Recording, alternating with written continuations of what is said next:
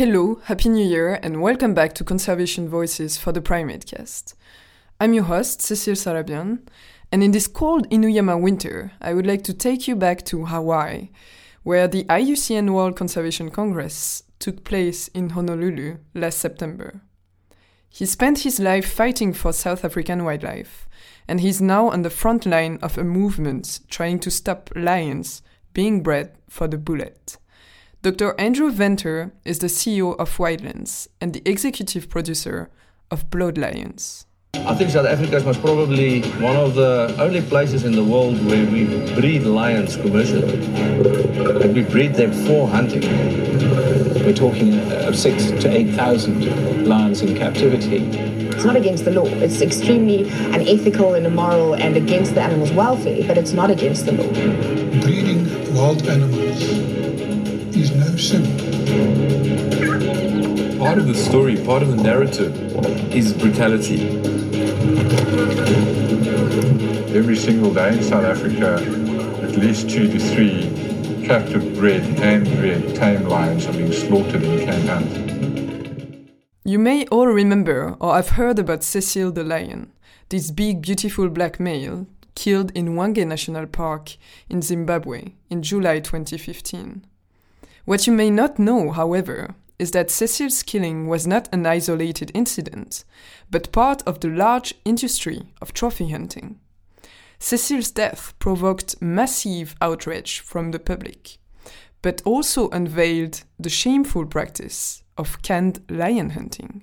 Canned lion hunting is where lion are hunted under conditions where basically they can't escape. The principle of hunting is fair chase. The idea that when you go out, it's you against that animal, and that animal stands, if it's on top of its game, knows what it's doing, it can get away from you.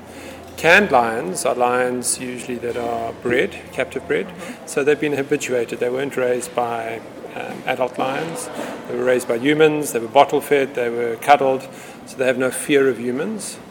Usually released into areas which are not big enough for them to really get away, so from a range perspective.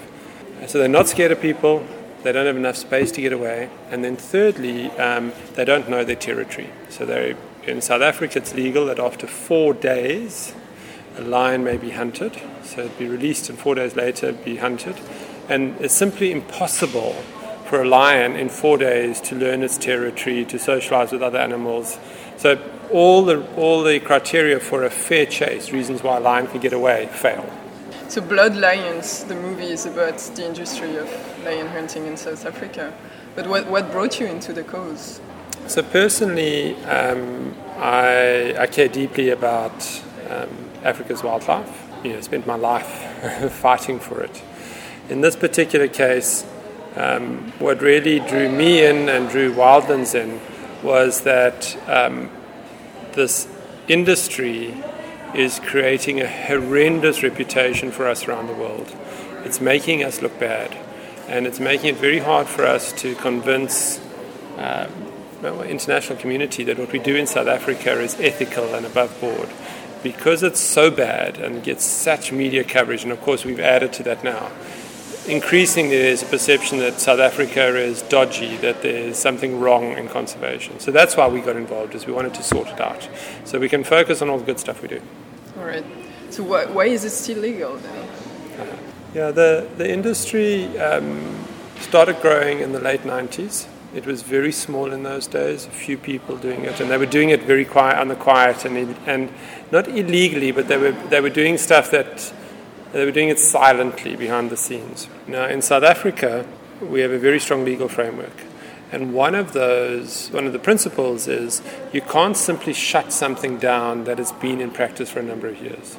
So because this industry has been around for 10, 15 years, and it's grown from strength to strength, the industry now has rights, which they can argue in a court of law that they do, that they have as much right to exist as any other industry. So for that reason, it's not just about going and shutting them down. We actually have to demonstrate that they have a negative impact on conservation, one, And then two, we have to demonstrate that there is fraud and illegal activity in the industry. So, for instance, the volunteer piece, we are fighting that to say it's fraudulent. And, volunteers are being conned. They're arriving, they believe they're saving Africa's lions. In fact, what they're doing is they're raising lions to be hunted. So we're having to deal with the fraud and the cons in that rather than just stop the industry, which should have happened 20 years ago. So, I mean, following that, the movie focuses mainly on lion hunting, but it also introduces the alternative motivations for lion breeding, such as you said, so petting lions, walking with lions, or even having your wedding organized around surrounded by lions, taking pictures with lions, and ultimately perhaps this bone business for traditional Chinese medicine. So do you have any facts? They're massive. So we know, for instance, that there are, first of all, about 8,000 lions in captive breeding facilities in South Africa. Interestingly enough, about 2,000 tiger as well, in about 200 facilities. The hunting industry, so the hunting of lions in South Africa generates about 122 million rand, so around about $10 million per annum. It's a sizable industry. It's in the hands of a few people who are making a lot of money out of it. The petting and the tourism side of it, not as clear to define. There's probably about 40, 50 facilities that offer that as an opportunity. The volunteer tourism, massive, probably 1,000 plus volunteers coming into the country each year, paying 10 to 15,000 rand for a 2-week experience. And that's an operation that's growing and growing and growing all the time. So it's an industry that's growing. Having said that, since we launched the film, so we launched the film in July 2015. Since then, we've seen a significant reduction in the number of volunteers coming in. We've seen a number of the petting and walking with facilities closed. We've seen a 50% reduction in the number of lions hunted. So we're hurting that. The piece that we aren't touching is the bone trade. And that's the piece that will be the legacy of all of this, because in this environment, we can embarrass and hurt the market forces around tourism and hunting. We can't do that around bone trade. That market is not easily embarrassed. And so what's starting to happen is more and more facilities that were doing these other activities now are simply breeding lion to be slaughtered. At least 1,000 per annum. We'll probably find now it's closer to 2,000 to 3,000. I suspect this 2016 there'll be a peak because a number of people are moving lion at the moment. How were those facts traced? They're CITES exports, so it's CITES database. So it's very accurate. I would say 99% accurate in terms of carcasses and things going off. Going back to the hunting part, so in the movie, one of the investigators simulates being a trophy hunter, and he goes far as he could into the role. And he bought a ticket for Johannesburg, so he was ready and planned on killing this female lion that he bought for $5,400. There is a wide range of prices, right, according to them. So a young male would be about $16,000 and a big black male would be $40,000. So some of those places guarantee the killing, some others don't, because the park is larger and they have some walking days before encountering those animals. But what do you think is driving the demand for lion hunting? The first difference is that if you're hunting a wild lion, there's no guarantee. And that's why often you'll do a 10 or 14-day safari because they're large areas and the animals are moving. Having said that, majority, if you're coming out on a 14-day safari, you'll get a lion. The odds are good. The captive bred market has allowed us to offer discounted lion hunting. So the wild lion, hard to do, very expensive, long time out. Captive bred allows you to come in and within a couple of days hunt a lion. Now it is actually guaranteed because they introduce the lion for you to hunt into a small area. The bluff is amongst the professional hunters, so the actual your guides. So the guides are convincing the client that it's a hard hunt and they can't find the animal and they don't know where they are. Often they know exactly where the animal is because it's a small property. It's animal doesn't know it's gone into hiding, and so they find it quickly, and then they basically spend a day or two driving you around the property, confusing you until the stage is you suddenly cross the line, and while there's a lion, and then you go in for the kill. So there's a whole dramatic performance that goes around that. But what's driving it is cheap lions, and the reality that within that particular community, hunting a lion is one of those ultimate trophies. To be able to talk to your peer group, to your family, you're a real man, a real woman, I guess, if you shoot a lion. Another issue I would like to bring up here is this confusion between wild animals and pet animals. So in those sanctuary or game reserves or whatever name they have, so as we mentioned, there is volunteering, wedding, taking pictures, and people are ready to pay a lot of money for that. But they, most often, as you mentioned, it comes from a good intention. Yeah. They think they are going to be in contact with those incredible animals and they are going to save them. But they don't realize the negative impact that it can have on conservation education, for example. How can we change this approach? It's something that we question all the time because it's an education issue. It's about people realizing that what they're doing is wrong, and we only will get that right by education campaigns.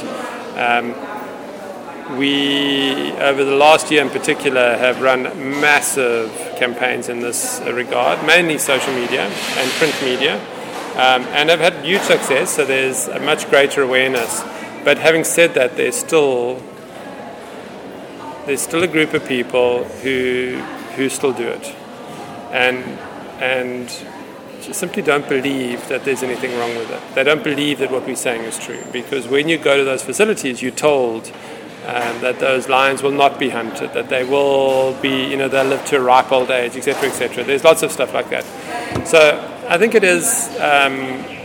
It's an awareness issue. We would love to get legislation in place that would stop it. And I think it's possible in 3 to 4 to 5 years' time, but there's a very strong lobby from those groups not to shut them down, arguing the economic value, arguing the job creation, those sorts of issues. Yeah, or perhaps putting a legislation in place that for those good sanctuaries that anyway it's a trade-off for them because they might receive volunteers and they will make money out of it. It's a trade-off between receiving this money and keeping a certain ethic regarding their conservation value. Yeah, it is, and I understand that it's complicated. There's a facility just outside Johannesburg called the Lion Park. It's one of the first facilities to offer lion petting. And they were the target of a very aggressive campaign. They actually shut last year and relocated. And when they shut, they came out with a media release to say they are going to stop the petting of lions. They will simply be a small safari park, so a drive-through zoo, effectively. And they opened this year. They spent a fortune establishing. They opened without petting, and 3 months later they introduced petting because they couldn't make it work financially. It's a shame. It is. At the end of the screening, you mentioned that anyway, even if we make petting, walking, hunting disappear, like we won't be able to control this lion bone. Yeah, the lion bone market. How do you look toward the future regarding this? So that trade model is it has to be controlled by two things. So one, we need the CITES oversight. Now, CITES is not going to block it because it's the breeding of captive bred animals. CITES, in fact, encourages that. For the bone market. For the bone market. Because the argument is that by supplying captive bred bones into that market, you take the pressure off the wild population. So it's a very twisted argument, but that's the CITES argument, okay. So they encourage you to set up captive bred facilities to supply wildlife product. The one angle in that, though, is that you can only supply through a CITES mechanism, if it's a CITES 1, if you are what they call CITES registered. So then that requires a formal registration process, which doesn't exist in the country at the moment. So who delivers the status in the country? Department of Environment Affairs. So it's the South African government, Environment Affairs. So they would then have to, if Lion are uplisted to CITES 1 now, at the CITES meeting, which is a proposal, which is not supported by the South African government, if it was uplisted, then the trade would continue, but every facility that is trading would have to formally register with Environment Affairs as a CITES facility, and we'd be able to lobby into that as to what the conditions of registration are. So we can, at the very least, make sure that the animal welfare issues are dealt with in those facilities, so that the lions are reared under the best possible circumstances. That's the one side. The other side is the demand. So as long as there's a demand, there will be a trade. And we know that now against every species on the planet. Limiting trade doesn't stop trade, and CITES 1 doesn't stop trade. It just makes it harder, and it makes it gives you additional teeth. So there's a lot of work going on around many destructive activities. So your shark fin, your ivory, horn. Lots of campaigning which are targeting demand, and those are targeting at a source market, mainly China and Vietnam, and arguing that this is not worth doing. That hasn't started around lion yet, and mainly because the lion bone trade at this stage is not impacting on wild lion conservation.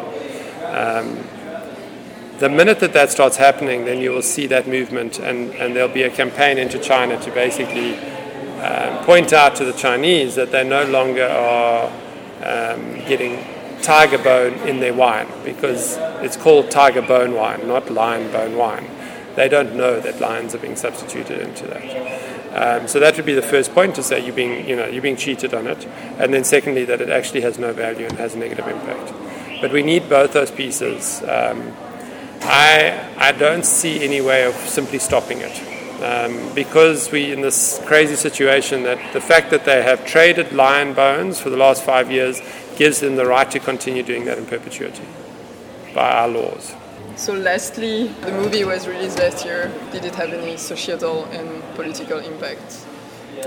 Yeah, so the movie was launched middle of last year. It was released a week before Cecil was hunted. And so the combination, and I would say 80% the Cecil factor and then 20% the Blood Lions factor, meant that the movie got a lot of attention. And we were able to do distribution deals. It's on TV in 185 countries around the world. It's constantly being screened at festivals all over the world. We've just launched a great program, Youth for Lions, which is targeting senior scholars, university students, volunteers, and effectively getting them to champion the cause and to screen it, and then to share those screenings. So we're getting lots of screening happening. We've also built a very strong campaign, social media campaign and tourism campaign, targeting tourism operators, and getting lots of traction there. So the impacts have been that we've seen a big drop-off in the number of volunteers coming through to facilities that breed lions. It hasn't stopped, but it's probably 10-15% of what it was a year ago. So it's a massive impact there. We've seen facilities close because they no longer have volunteers coming. We've then seen, we launched a campaign called Born to Live Wild, which is a brand that inbound tourism operators into Africa have now signed up on, over 70 of them. These are all the significant European and American inbound operators, as well as the operators in Africa, who basically have pledged that they will not support any animal engagement. So no petting, no walking with, no riding, because we've included elephants into that from a riding perspective. And we know that that's had a big impact on those facilities that are providing, because those are the markets that people come into, and they're now telling their clients don't go there. We had a great breakthrough last year with the Professional Hunters Association, so if you are hunting in South Africa, you have to be a member of the association. And the association came out and said that, this was in October, that they were formally, their language, distancing themselves from the hunting of captive bred lions until such stage as the IUCN recognizes the conservation value.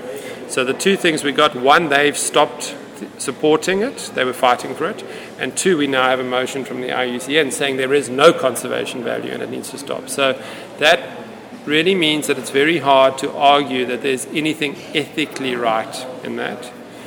The other thing that we've now just a big breakthrough in the last 2 weeks through the IUCN process is we've engaged with our department, Environment Affairs, eventually, and they have agreed now to do two key things. One, to work with us to formally define canned hunting in terms of legally define it.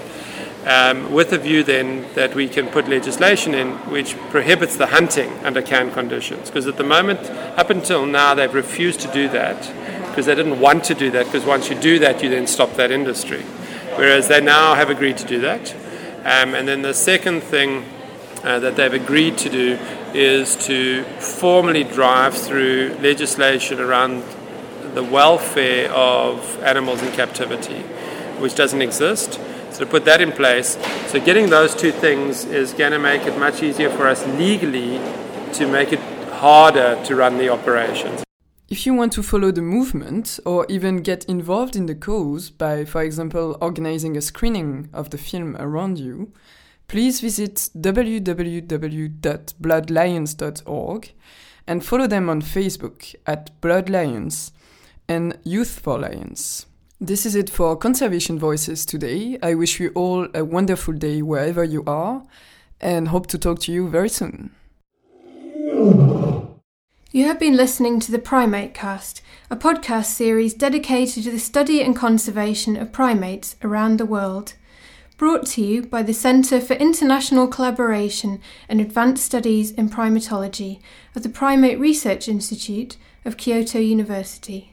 Visit us online at www.cisasp.pri.kyoto-u.ac.jp/news/podcasts and follow us on Facebook at www.facebook.com/theprimatecast and on Twitter at theprimatecast.